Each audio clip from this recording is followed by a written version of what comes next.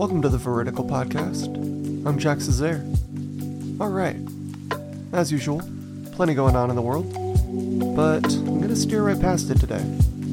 I put up a Instagram poll to help dictate the next episode, and the choice was between a discussion and overview of the state of gender, sexuality, and the nuclear family, particularly here in America and the more developed countries. I wanted to do this because I was inspired after watching the documentary For the Bible Tells Me So for one of my seminary classes.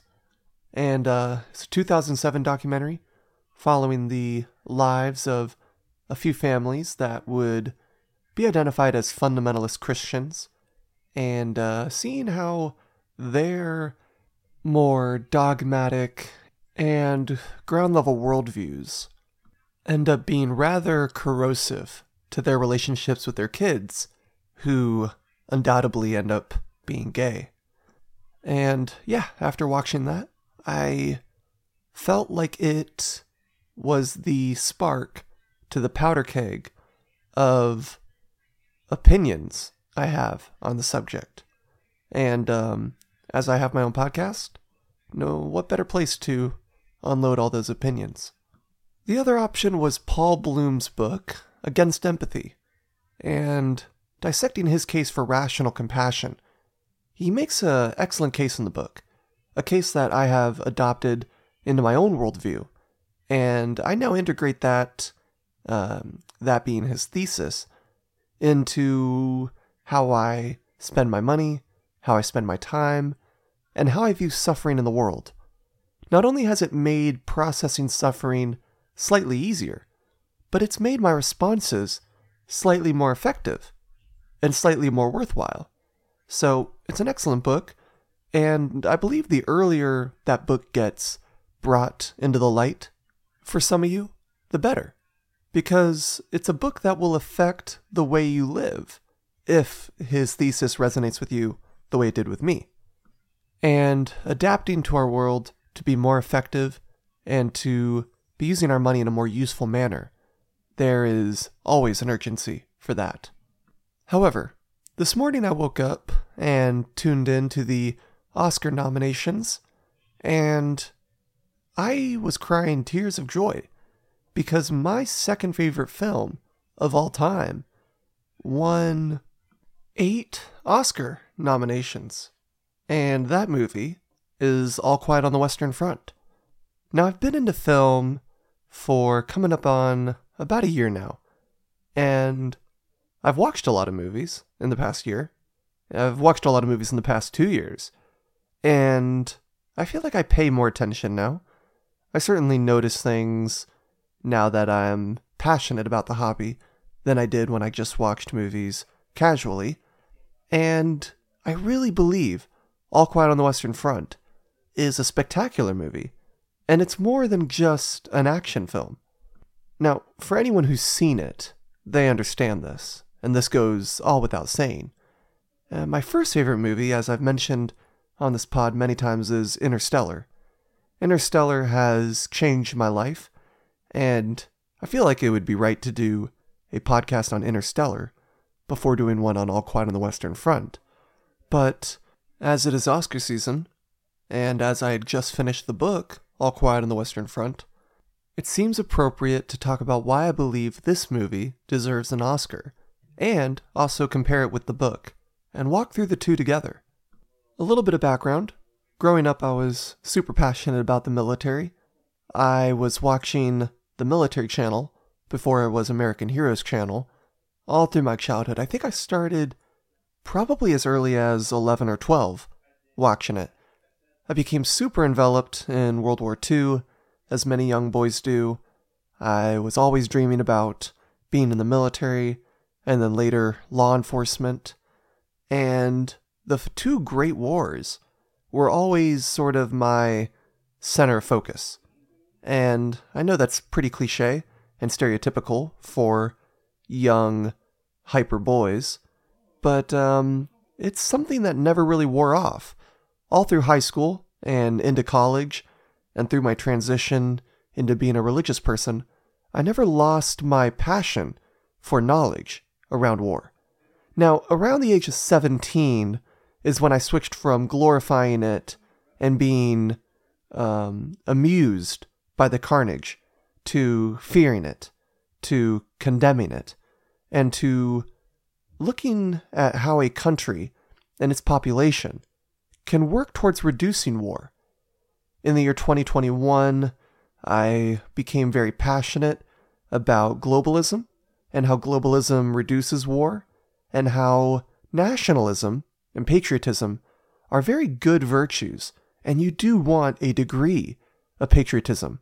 However, when patriotism turns into alienating individuals from other countries, even though countries are man-made borders, I do believe it takes on a negative tone, because it makes going to war and killing a lot more easier when you view them as enemies to your in-group. No doubt nationalism and patriotism help you look out for your fellow countrymen, and of course, when we are finite beings, proximity is something that must be taken into account. You're more likely to help your neighbor or someone down the street than you are to help someone in another country. Now, as globalism increases and our social footprint increases, along with our ability to impact the world in ways that are foreign to us now, we will soon be able to have an impact that we can't really resonate with. But until we acquire that echelon, patriotism and nationalism serve as a sort of security, a sort of safety.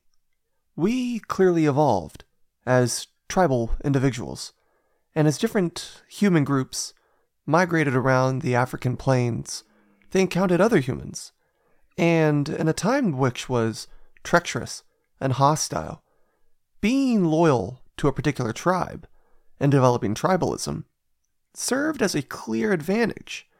Having trust and social security with those around you in proximity ensured that they would look out for you and offer the same services in return. And I think you can really see nationalism, patriotism, and the effects of borders heightened through many of the wars during the 20th century. And World War I is such a big arbiter of this fact. The historian Christopher Capizzola, which I first heard on Lex Friedman's podcast, does an excellent section on the First World War. And he discusses that it was more than just the assassination of Archduke Franz Ferdinand that started the war. There was a lot of tension building up between Germany and the Western nations. And after the Archduke was assassinated, Germany was able to have more leverage and be able to have a bigger influence on those countries. And then things kind of eroded from there. Not going to spend too much time talking about the build-up to the First World War. All those historical facts are available on the History Channel's website, and there's also a lot of great YouTubers that you can watch to learn more about the Great War and a lot of the intricacies going on there between the nations. I really just want to focus on the novel and the book. So starting with the book, written by Eric Marie Remarque, who actually served in the First World War. He was a German, and the first movie adaptation of the book, I believe was in the 1940s. It's a black and white movie, and shamefully I will admit, I still need to see it. And then I believe it got remade into a colorized film in the 70s, and 2022 blessed us with the full CGI special effects and technological advancements of the 21st century.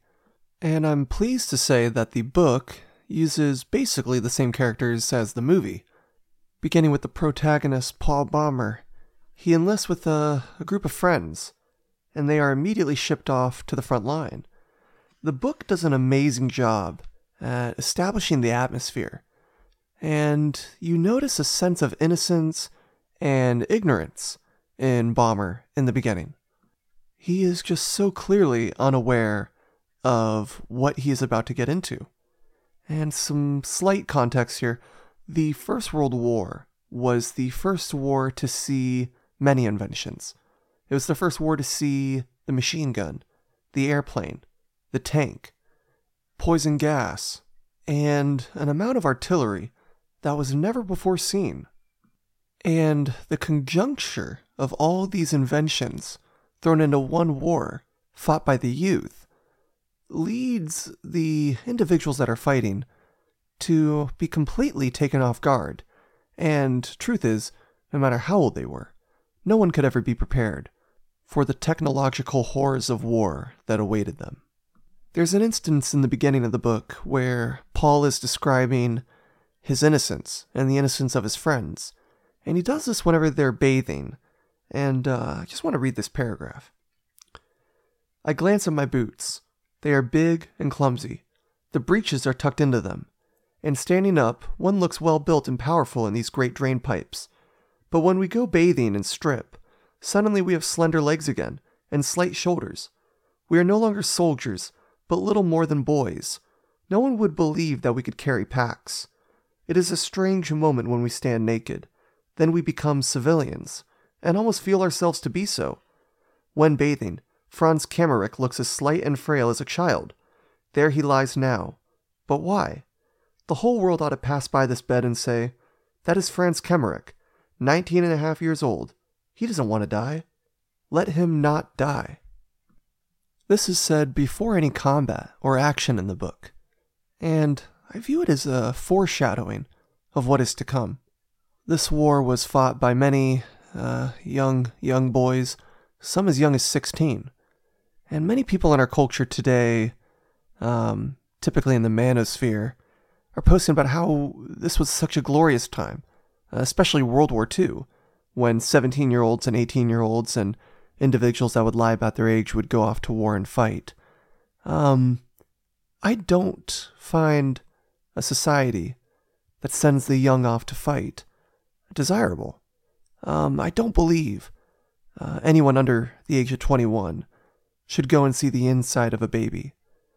Granted, no one should see that. But sending the youth off to fight these wars that are often declared and waged by older politicians is absurd. As Herbert Hoover famously quoted, older men declare war, but it is youth that must fight and die, and it is youth who must inherit the tribulation, the sorrow, and the triumphs that are the aftermath of war. And throughout this book, and through the movie, you will see the innocence of these boys fade away, and their whole lives become enveloped in the war. It becomes all they know, and it is just painful to observe.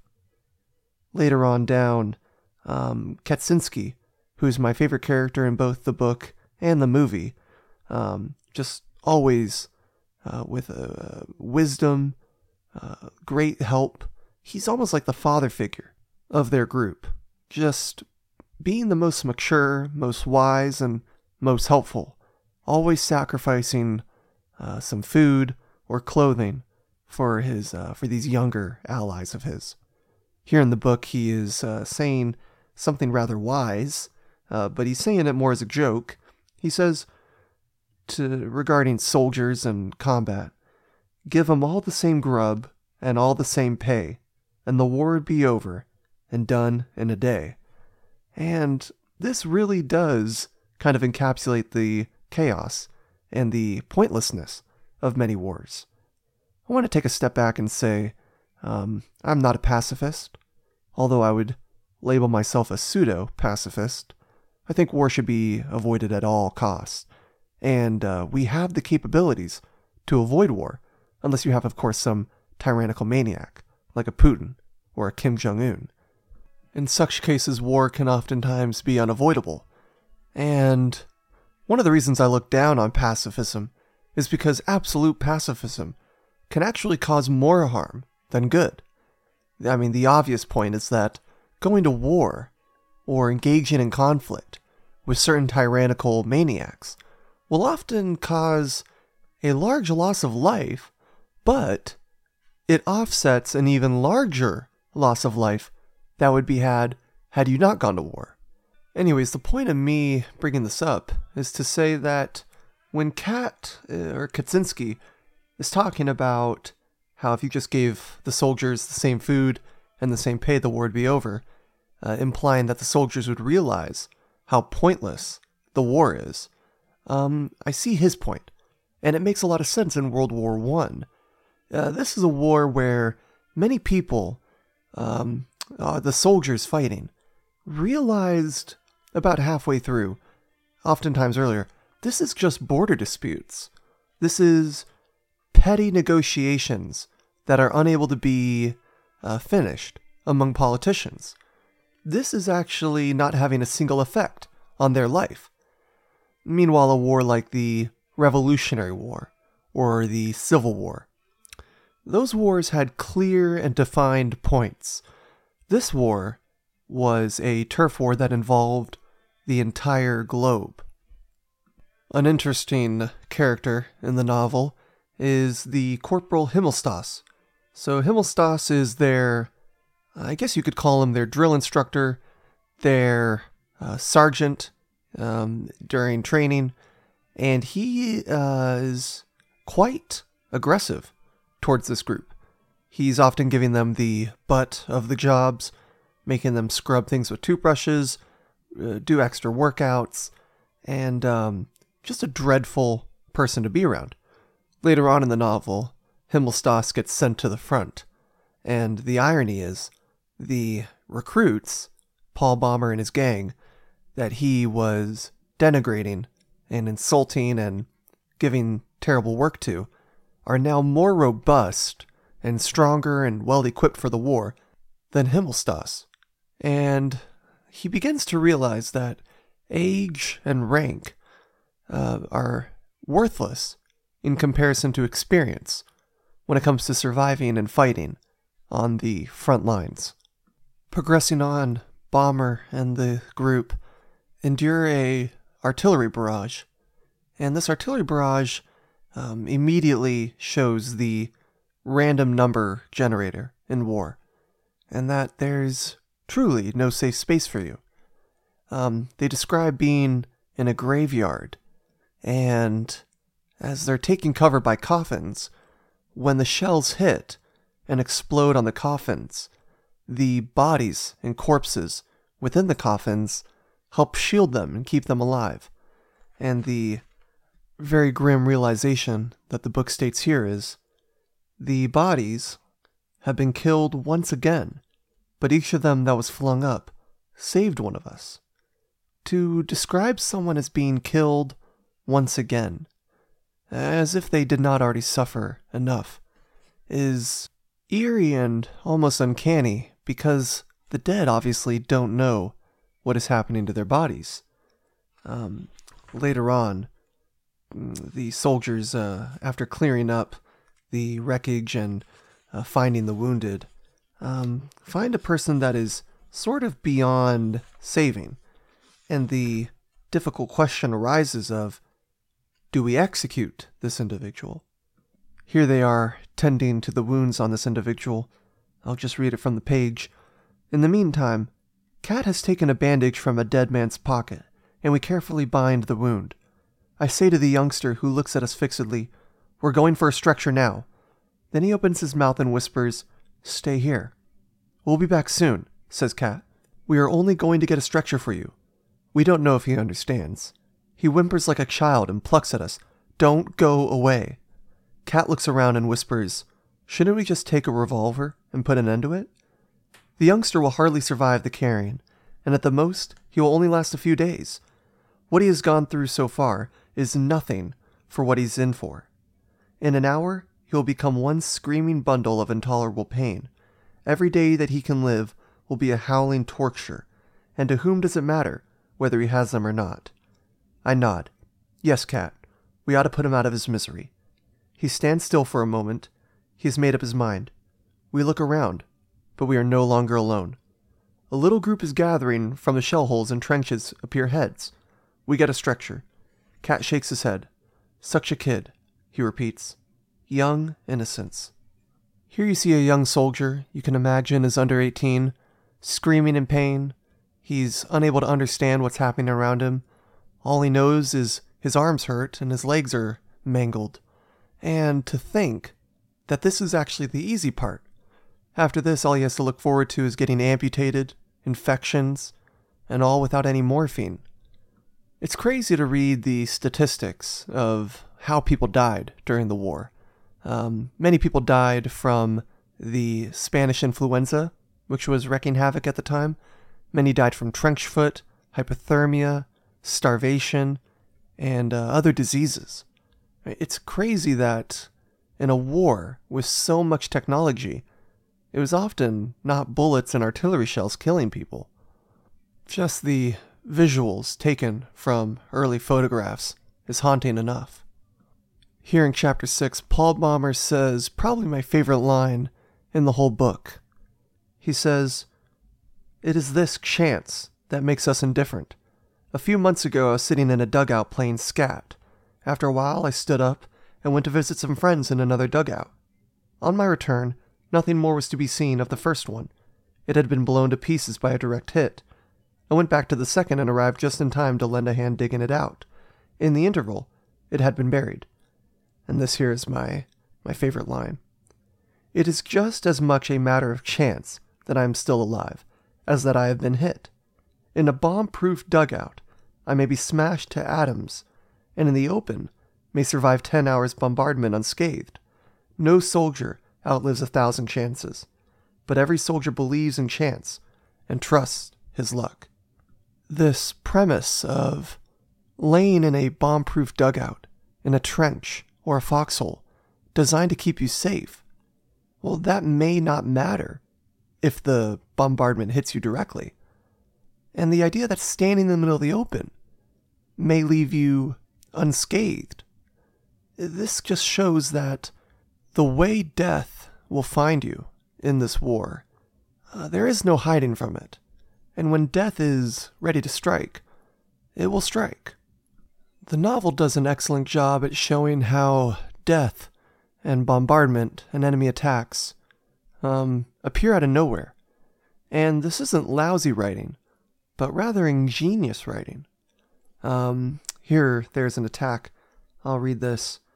"All day the sky is hung with observation balloons. There is a rumor that the enemy are going to put tanks over and use low-flying planes for the attack. But that interests us less than what we hear of the new flamethrowers. We wake up in the middle of the night. The earth booms.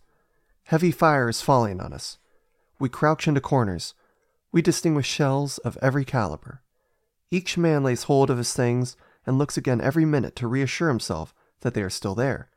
The dugout heaves. The night roars and flashes. We look at each other in the momentary flashes of light, and with pale faces and pressed lips, shake our heads. Every man is aware of the heavy shells tearing down the parapet, rooting up the embankment and demolishing the upper layers of concrete. When a shell lands in the trench, we note how the hollow, furious blast is like a blow from the paw of a raging beast of prey. Already by morning, a few of the recruits are green and vomiting. They are too inexperienced. Slowly, the gray light trickles into the posts and pales the flashes of the shells. Morning has come. The explosion of mines mingles with the gunfire. That is the most dementing convulsion of all. The whole region, where they go up, becomes one grave. The reliefs go out. The observers stagger, covered with dirt, and trembling. One lays down in silence in the corner and eats. The other, an older man of the new draft, sobs. Twice he has been flung up over the parapet by the blast of the explosions, without getting any more than shell shock. The recruits are eyeing him. We must watch them. These things are caction. Already some lips begin to quiver. It is good that it is growing daylight. Perhaps the attack will come before noon. And it is at the end of this passage you realize the attack hasn't happened yet. This is only the barrage. The enemy's soldiers are yet to come. The visual descriptions by the author, Eric, are so brilliant. You not only catch the horrors of war, but the atmosphere envelops you. You feel the peace immediately get overturned by the shells. Maybe too often I'm busy reading technical books or books about religion or philosophy to ever know that these books exist. But I don't think it's a coincidence that this book is often heralded as the greatest war novel of all time. I do believe this is a gem of writing, and I think that is mainly because of the author's experience. Similar to the movie Saving Private Ryan, that opening scene is just brutal. Come to find out, they had D-Day veterans authenticating the scene and verifying it to gauge its accuracy. And I think the experience of Eric Marie really contributes to this book more than anything else. More than writing style, even. And I don't think that's an insult. Continuing on, after the shelling, as I mentioned, the attack hasn't happened yet. Later on, it begins. I'll read here. No one would believe that in this howling waste there could still be men. But steel helmets now appear on all sides of the trench, and 50 yards from us a machine gun is already in position and barking. The wire entanglements are torn to pieces, yet they offer some obstacle. We see the stormtroops coming. Our artillery opens fire. Machine guns rattle. Rifles crack. The charge works its way across. High and Crop begin with the hand grenades. They throw as fast as they can. Others pass them, the handles with the strings already pulled. High throws 75 yards, Crop 60. It has been measured. The distance is important. The enemy, as they run, cannot do much before they are within 40 yards. We recognize the smooth, distorted faces, the helmets. They are French. They have already suffered heavily when they reach the remnants of the barbed wire entanglements. A whole line has gone down before our machine guns. Then, we have a lot of stoppages, and they come nearer. I see one of them, his face upturned, fall into a wire cradle. His body collapses. His hands remain suspended as though he was praying. Then, his body drops clean away, and only his hands with the stumps of his arms, shot off, now hang in the wire. The moment we are about to retreat, 3 faces rise up from the ground in front of us. Under one of the helmets, a dark pointed beard and 2 eyes that are fastened on me. I raise my hand, but I cannot throw into those strangers' eyes. For one mad moment, the whole slaughter whirls like a circus around me, and these 2 eyes alone are motionless. Then the head raises up, a hand, a movement, and my hand grenade flies through the air and into him. We make for the rear, pull wire cradles into the trench, and leave bombs behind us with the strings pulled, which ensures us a fiery retreat. The machine guns are already firing from the next position. We have become wild beasts. We do not fight. We defend ourselves against annihilation. It is not against men that we fling our bombs. What do we know of men in this moment, when death is what is hunting us down? Now, for the first time in 3 days, we can see his face. Now, for the first time in 3 days, we can oppose him. We feel a mad anger. The writing here is just brutal.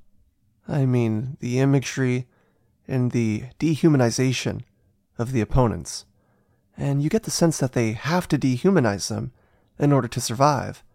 This is not a malicious dehumanization that Paul and the Germans are doing here. This is a dehumanization that is necessary, or you will die as well. He writes here just one more ruthlessly poetic line. But we are swept forward again, powerless, madly savage and raging. We will kill, for they are still our mortal enemies. Their rifles and bombs are aimed against us, and if we do not destroy them, they will destroy us. There is no choice in this. There's no option for peace. You either kill or be killed, especially when the trenches collide and hand-to-hand combat ensues. Your options are down to one. This entire middle section of the book is just so heavy and so poetic. When I say poetic, I don't mean lightly poetic, I mean brutally poetic. It takes a literary master to write in this type of language and to keep one engaged. The true horrors of this war and its lack of meaning are worded so perfectly in these passages. Recall earlier the passage on them bathing and Paul Baumer is thinking of their innocence and how they look like children with their clothes off. Post-combat, this realization is much more grim. He writes, "And even if these scenes of our youth were given back to us, we would hardly know what to do. The tender, secret influence that passed from them into us could not rise again. We might be amongst them and move in them. We might remember and love them and be stirred by the sight of them, but it would be like gazing at the photograph of a dead comrade. Those are his features. It is his face. And the days we spend together take on a mournful life in the memory. But the man himself, it is not." Continuing on, after the combat, Paul Baumer gets leave and is able to go home. And he worries, of course, because he doesn't know if he's going to be able to find his friends when he returns to combat. And this scene of returning home to his mother is not in the movie. It is unique to the book, and it takes up a substantial amount of pages in the book. And it's this beautiful, painful break in the war where he returns home. He feels like an alien, as you can imagine, returning from these scenes that I just described to clean air, clean food, and a family that loves you, clean sheets, washed clothes, baths. I mean, this must feel like a foreign land to him. This is like heaven, yet he can't appreciate it because he's too concerned about his comrades. He's too concerned about what he has to go back to. He notes here, "What is leave? A pause that only makes everything after it so much worse. Already, the sense of parting begins to intrude itself. My mother watches me silently. I know she counts the days. Every morning she is sad. It is one day less. She has put away my pack. She does not want to be reminded by it. The hours pass quickly, if a man broods. I pull myself together and go up with my sister to the slaughterhouse to get a pound or two of bones. That is a great favor, and people line up early in the morning and stand waiting. Many of them faint." You get the sense that the supplies and food available to even the civilian population is dwindling. For those that don't know, during the First World War, there was a blockade around Germany on all sides. And so no imports were able to get into the country. And of course, the economy can't grow because obviously no exports are getting out either. So many people were starving, and no doubt this had a crippling effect on the German population and morale. The last night that Paul gets at home is tear-jerking, and my first time reading it, I shed some tears. He felt estranged with his mother this whole return home, knowing that he might return to the war and just be smashed to smithereens, and his mother will not be able to comprehend what he experienced.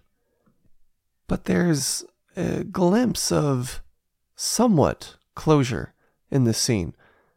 His mother and him have one final interaction, and you see a slight amount of love and authenticity here. He's able to be himself. He's able to talk fluidly with his mother. And you see the relationship that a young 18-year-old boy should have with his mother. In the book, his mother is sick, and she's not faring so well. So he ends the conversation by taking her back to her room and tucking her into bed. It's almost ironic. Here the end. I'll read. "The room is dark. I hear my mother's breathing and the ticking of the clock. Outside the window the wind blows and the chestnut trees rustle. On the landing I stumble over my pack, which lies there already made up because I have to leave early in the morning. I bite into my pillow. I grasp the iron rods in my bed with my fist. I ought never to come here. Out there I was indifferent and often hopeless. I'll never be able to be so again. I was a soldier, and now I am nothing but an agony of myself, for my mother, for everything that is so comfortless and without end. I ought never to have come on leave." I mean, this is the bottom of the human psyche during a war. There is nowhere to turn. When peacetime even for a glimpse, becomes hell for you, what can give you a sense of heaven? After he returns back to the front, he is reunited with his group, and they all catch up, share stories, recap on Paul's time home, and near the end here, there's yet another battle that ensues. The combat has not changed, and the description of combat has not changed. However, there's a scene here in the book that's also shared in the movie, and I'm going to skip over it here in the book, because I want to describe it when we discuss the movie. The scene is one of the most powerful and painful scenes that I've seen on film. Paul Baumer is later wounded and finds himself in a hospital, and I'm going to save a lot of descriptions about the hospital. I want to leave some content in this book for others to explore, but I'll read this one line that I think is ruthlessly powerful. It's a very simple line that reads, "A hospital alone shows what war is." And when you get the context of what's going on before this line and after this line, this truly takes form. And when you find images from the Great War regarding the medical field, the hospital tents, and what combat medics had to do, and you read some of their testimonies, and you see some of these images, it is, there's no word in the English language to describe how depraved these situations got. After recovering from his injuries at the hospital, in pure World War I fashion, he is sent yet again back to the front line. And describing the weather here, he says, "Behind us lay rainy weeks, gray sky, gray fluid earth, gray dying. If we go out, the rain at once soaks through our overcoat and clothing, and we remain wet all the time we are in the line. We never get dry. Those who will wear high boots tie sandbags around the tops so that the mud does not pour in so fast. The rifles are caked, the uniforms caked. Everything is fluid and dissolved. The earth, one dripping, soaked, oily mass, in which lie yellow pools with red spiral streams of blood, and in which the dead, wounded, and survivors slowly sink down." It is hard in our cushiony lifestyle here in the 21st century to imagine this kind of combat. And no movie and no book, and not even any true testimony, will ever be able to fully contextualize how soulless the human species got for these few years. As beautiful as the ending is to this book, I'm actually going to save it. I'm going to let you guys read that on your own. For some context, after watching the movie in theaters, walking out of the theater, in the motion of walking out, I actually bought this book online. I got very lucky. The movie was streaming in theaters.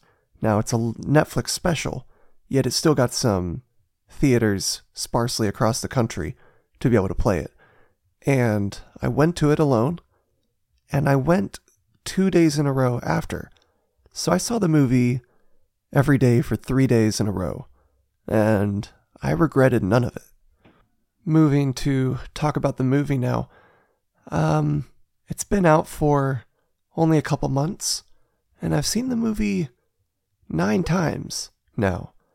I've tried to show as many people as I can, because there's something interesting about this war movie. Many of us are used to the war movies like Lone Survivor, Saving Private Ryan, American Sniper, 12 Strong, and these can be exciting movies. These can be fun movies. These can be badass movies. But none of those can describe All Quiet on the Western Front. The problem I see with war movies, and there's a huge philosophical discussion to have about them, is that many times, especially the Hollywood-produced war movies, these movies often appear like recruitment videos, so to speak. And if not that, they come off as superhero movies or G.I. Joe style movies. American Sniper was a great film, and it was a tragedy about the home life, the mental state, and the outcome of Chris Kyle. However, that movie, I have a lot of criticism for it. What it's trying to accomplish, I feel, is rather ingenuine. I'm certain I just got a lot of backlash for saying that. Again, I like the film, and I think the story is remarkable. However, I think the portrayal of it is more of a superhero movie. All Quiet on the Western Front is made by Germans, and it's in the German language, and it's an all-German cast. And you notice this when you watch the film. For an international film, I think this morning that was one of its Oscar nominations, was international film premieres.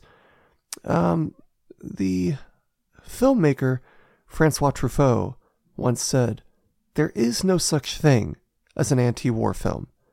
And this is because of the paradox of, to make an anti-war film, you have to portray war in a very entertaining and in a very exciting light, meaning it's often pretty captivating. And I mean,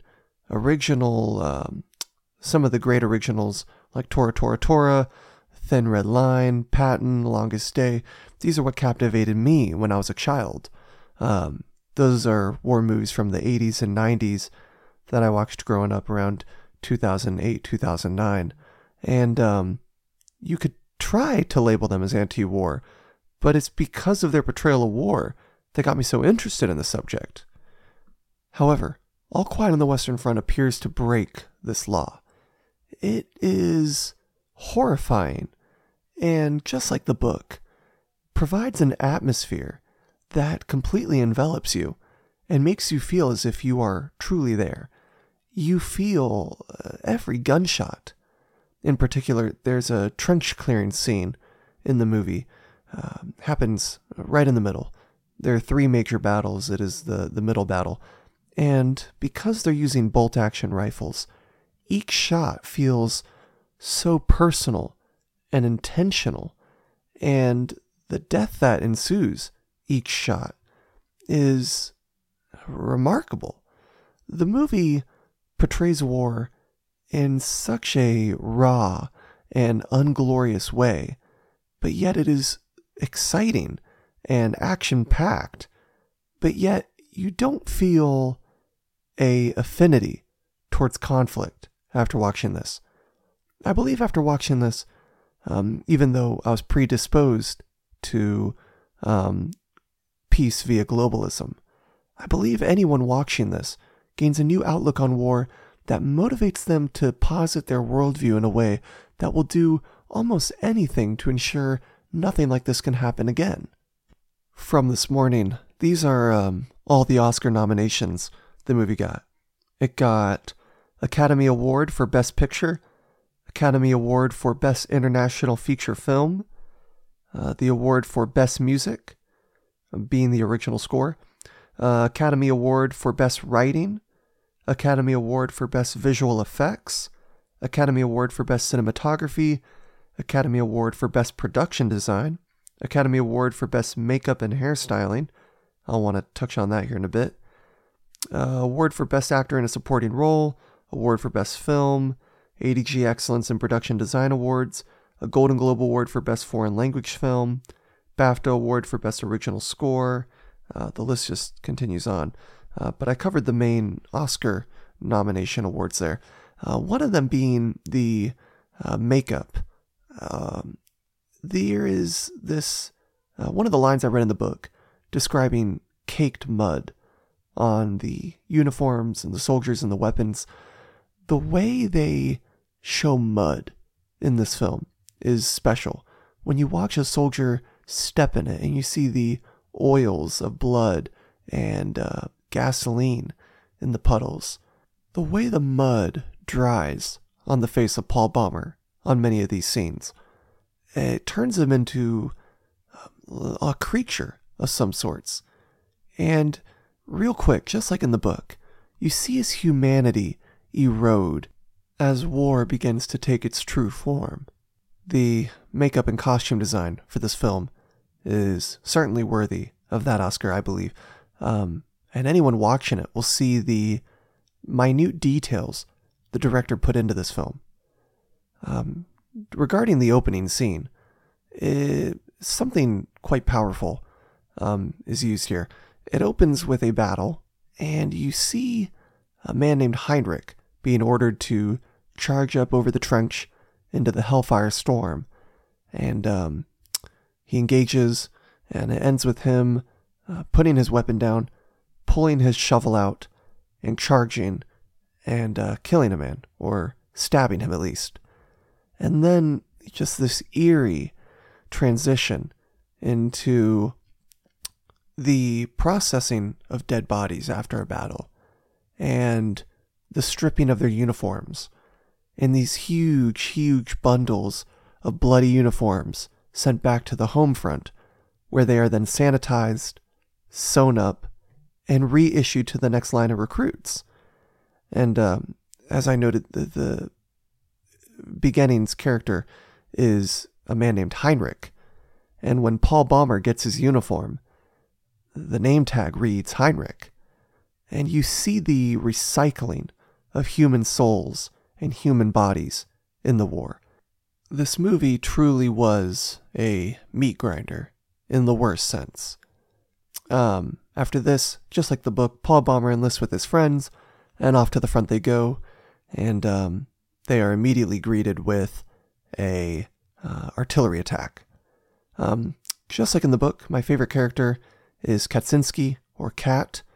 You really get to see his face and his eyes in the movie, as opposed to the book, and you can see the care he has for the boys in the movie. You can see the look of despair he has when he sees them suffering, and you can see the look of earnestness in his eyes when he's trying to help. He is, if there is anything of such, a breath of fresh air in the movie for the boys. He provides a safe space in the most unsafe spaces. After the initial barrage, one of the two most powerful scenes in the movie takes place. The first powerful scene is the death of Ludwig. Ludwig is one of Paul's friends that he enlists with. And the reason the scene is so just heart-wrenching is when Paul finds Ludwig's body, because Paul is collecting tags. He turns him over, he realizes it's his friend, collects his tag, and then he does something that, if you understand military culture, the context is easier to understand. He begins cleaning his uniform. Now granted, Ludwig is lying dead, bloody, muddy, with a leg missing, yet Paul is trying to wipe as much mud off of him and button his buttons to make him look handsome. Now for those in the military, they understand the uniform and its neatness is a great sign of respect, and it's a sign of honor. It's a sign of, I don't know how to word it exactly. I'm not in the military, but if you know anyone in the military, it's interesting to hear them describe their uniforms. This is why so many people in the military get punished by a drill sergeant if one piece of your uniform is out of line. And there's just this sense of honor, this sense of your quality as an individual is represented in the uniform. Another sidebarred theme in the movie that you don't get in the book is the political discourse between the French and the Germans. At this time in the war, peace negotiations were underway, and the Kaiser had just abdicated. And abdicated means he relinquished his position. It's similar to a resignation. And on the political front, you get to observe probably my second favorite character, Mr. Erzberger, who's a politician, attempt to find an armistice with the French. No doubt Germany was getting the lower end of the deal, but when you're losing a war and tens of thousands are dying every day, you don't really get to call the shots. But Erzberger represents almost everything I would love to be in a man.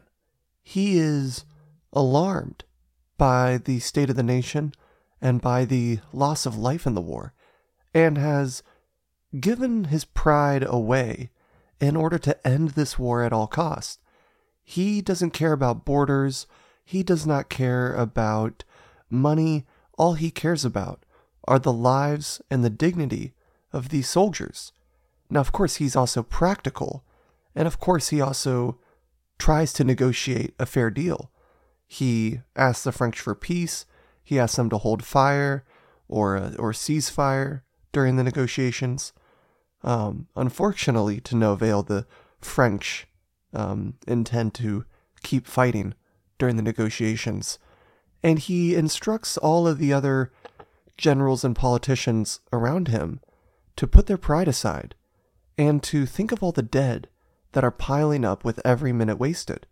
He is just an amazing factor in this whole unfolding. If there is a definition of patriotism and nationalism that I think is healthy, Erzberger represents that in this film. And he is contrasted by General Friedrich, who, if there is one, is the antagonist of this film. I do not believe the antagonists in this film are the French. I see this as a politicians versus soldiers sort of conflict, rather than soldiers versus soldiers.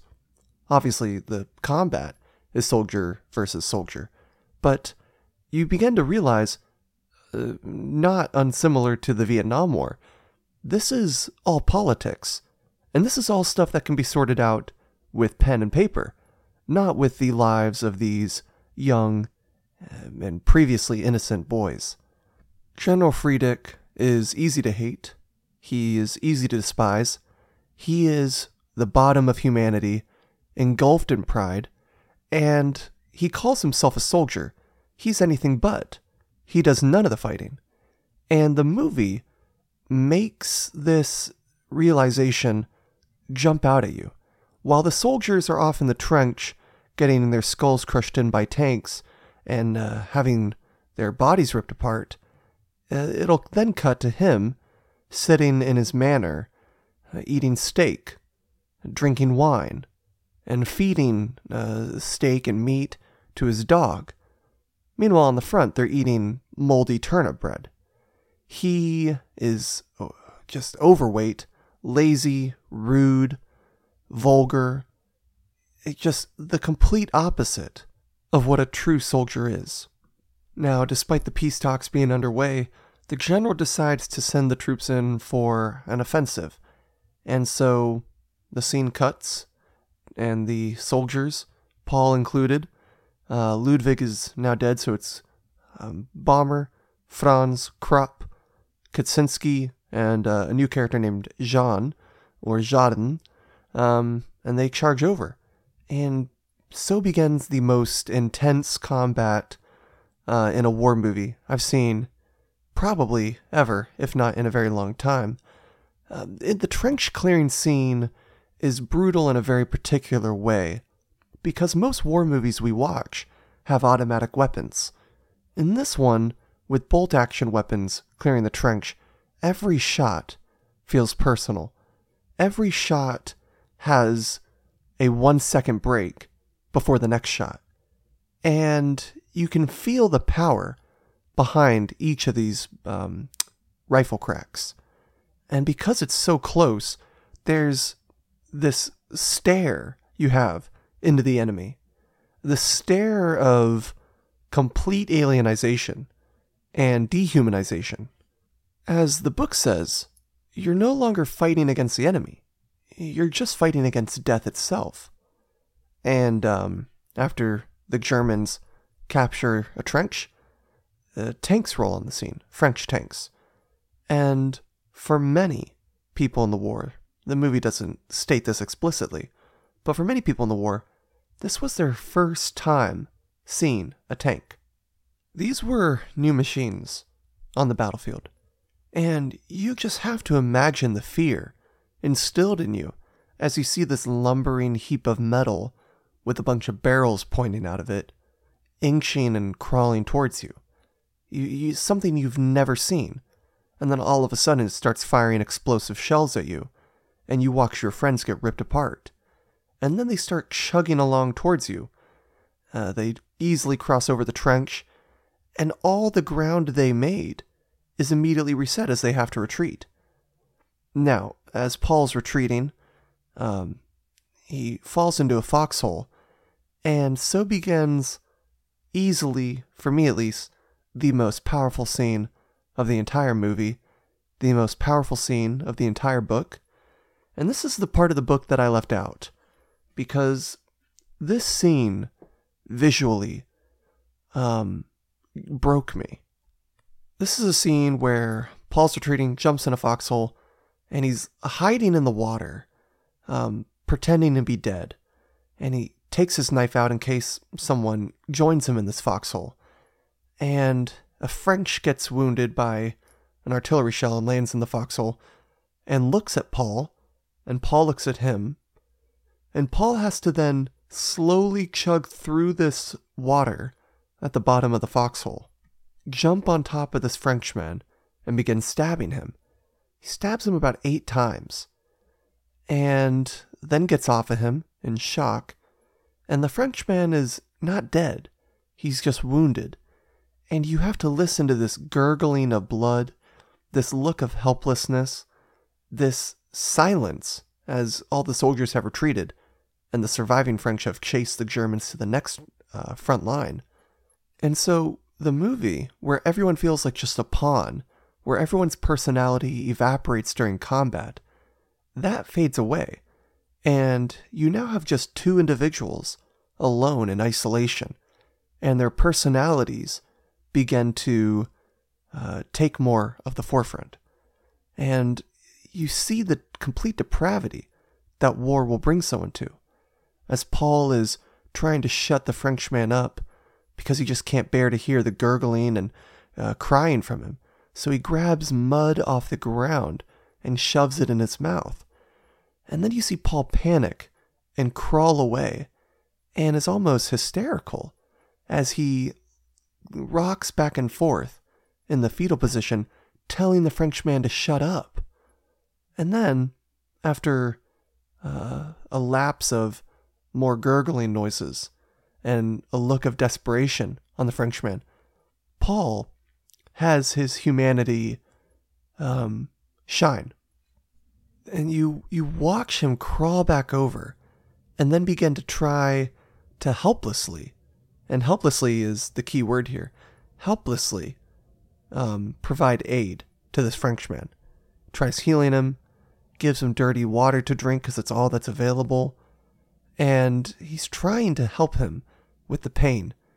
And the Frenchman slowly dies. And but before that, the Frenchman, Paul pulls out a knife to cut open the Frenchman's uniform so Paul can address the wound. And the Frenchman's obviously very scared because Paul's holding a knife over him. And you watch Paul yell, no, comrade, trying to comfort him. And this desperation to just even to comfort him is so powerful. After the French soldier dies, Paul pulls out his wallet, finds his journal and his address, and he's talking to the dead man and saying, I'll write your family. I promise. And you watch him hug this lifeless, bloody, muddy body. And this is another part that was just so powerful to me, was its parallel nature to when Ludwig died, and Paul was trying to clean the blood off of Ludwig's body and the mud. And you watch Paul clean the mud and blood off of this man's cheeks and his forehead and his face, and this pointless attempt. It's just painful to watch. Anyone watching this movie, listening to the music at the moment, and just having these visuals of Paul with caked on mud and blood all over him, it's just, and I know I keep repeating this, just the loss of innocence and complete dominance of depravity. And when I think of the upcoming Oscars, this scene alone is Oscar-worthy, with makeup, music, acting, all of it. This scene makes the movie complete. This scene in the book makes the book complete. I obviously don't want to spoil the entire movie, so I'm gonna skip over some other parts. I'm honestly hesitant to spoil the ending, so I'm actually just going to avoid doing that completely as well. I will ensure up to this point that even though I've discussed a lot of the movie, and though I discussed my favorite scene, the movie is still very much uncompromised here by this podcast. Still worth the watch. I have not exhausted the contents of the movie by any means. But without spoiling any more scenes, there is one more idea or theme in the movie for Paul Baumer that I want to talk about. And it's not just his loss of innocence, but the loss of every bit of hope he has around him. It appears all of his friends, all of his sources of hope, and anything that can make him smile is taken away from him, up to the very last minute. This is someone who not only is put into the worst position a person can be in these years, but is also personally dealt a bad hand by just sheer unluck. And Felix Kramer, the actor who plays Paul Baumer, which is, again, amazing. These actors are in so few other movies, and the movies they are in are just indie films. His face evolves over the course of the film. As he loses more and more, you can see, you can literally visualize the loss he's experiencing by the evolution of his face through the movie. And by the end of the movie, you're looking at a shell of a person. You're looking at almost an uncanny experience of someone who's not even human anymore. I want to talk about one more experience I had while watching this movie, and that is the theological experience I had.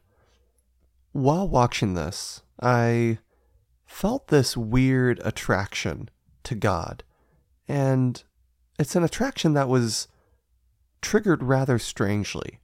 I was watching these scenes of complete carnage, and though it's just a movie, to know it's a failed attempt to capture what happened in real life made me even more yearning for something to make this right.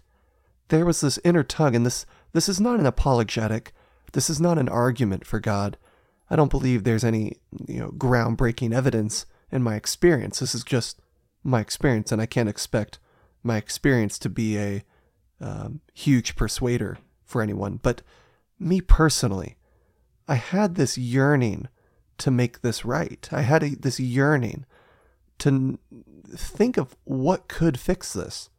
And seeing how desperate people were to kill and how unpopular the attempt to not kill was, there's this unfortunate but also fortunate realization that only God can fix this.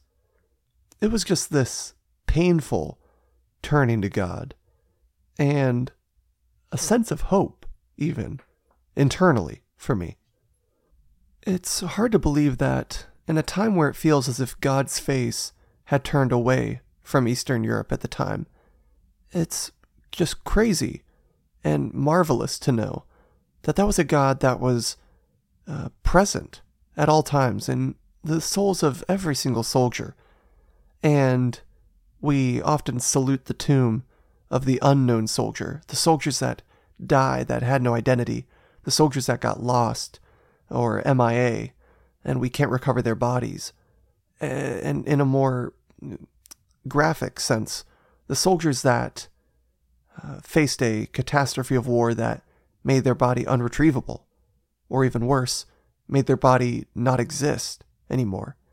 Even these forgotten souls are known infinitely by God. They're forgotten to us and our finite ability to recall them, but to God, He knew everything about them, inside and out. and loved them, despite all that they had to do during this war. This is a God clearly worthy of worship. And as I begin to close this podcast, I encourage all of y'all to obviously watch the movie, and even give the 1930s original a chance. For y'all that didn't know, the original movie was actually made with real World War I veterans in the cast. It's pretty extraordinary. Obviously, pick up the book. It's an easy read. It's for entertainment. It's not an academic book. You can read it in one day or two if you try. This is a marvelous piece of art. It has impacted me in a way, not completely like Interstellar, but it's given me a view on life and on war that you often find hard to tap into. This book opens a door to not being glamorous, not being here for action, just here for the humans, the people behind the war.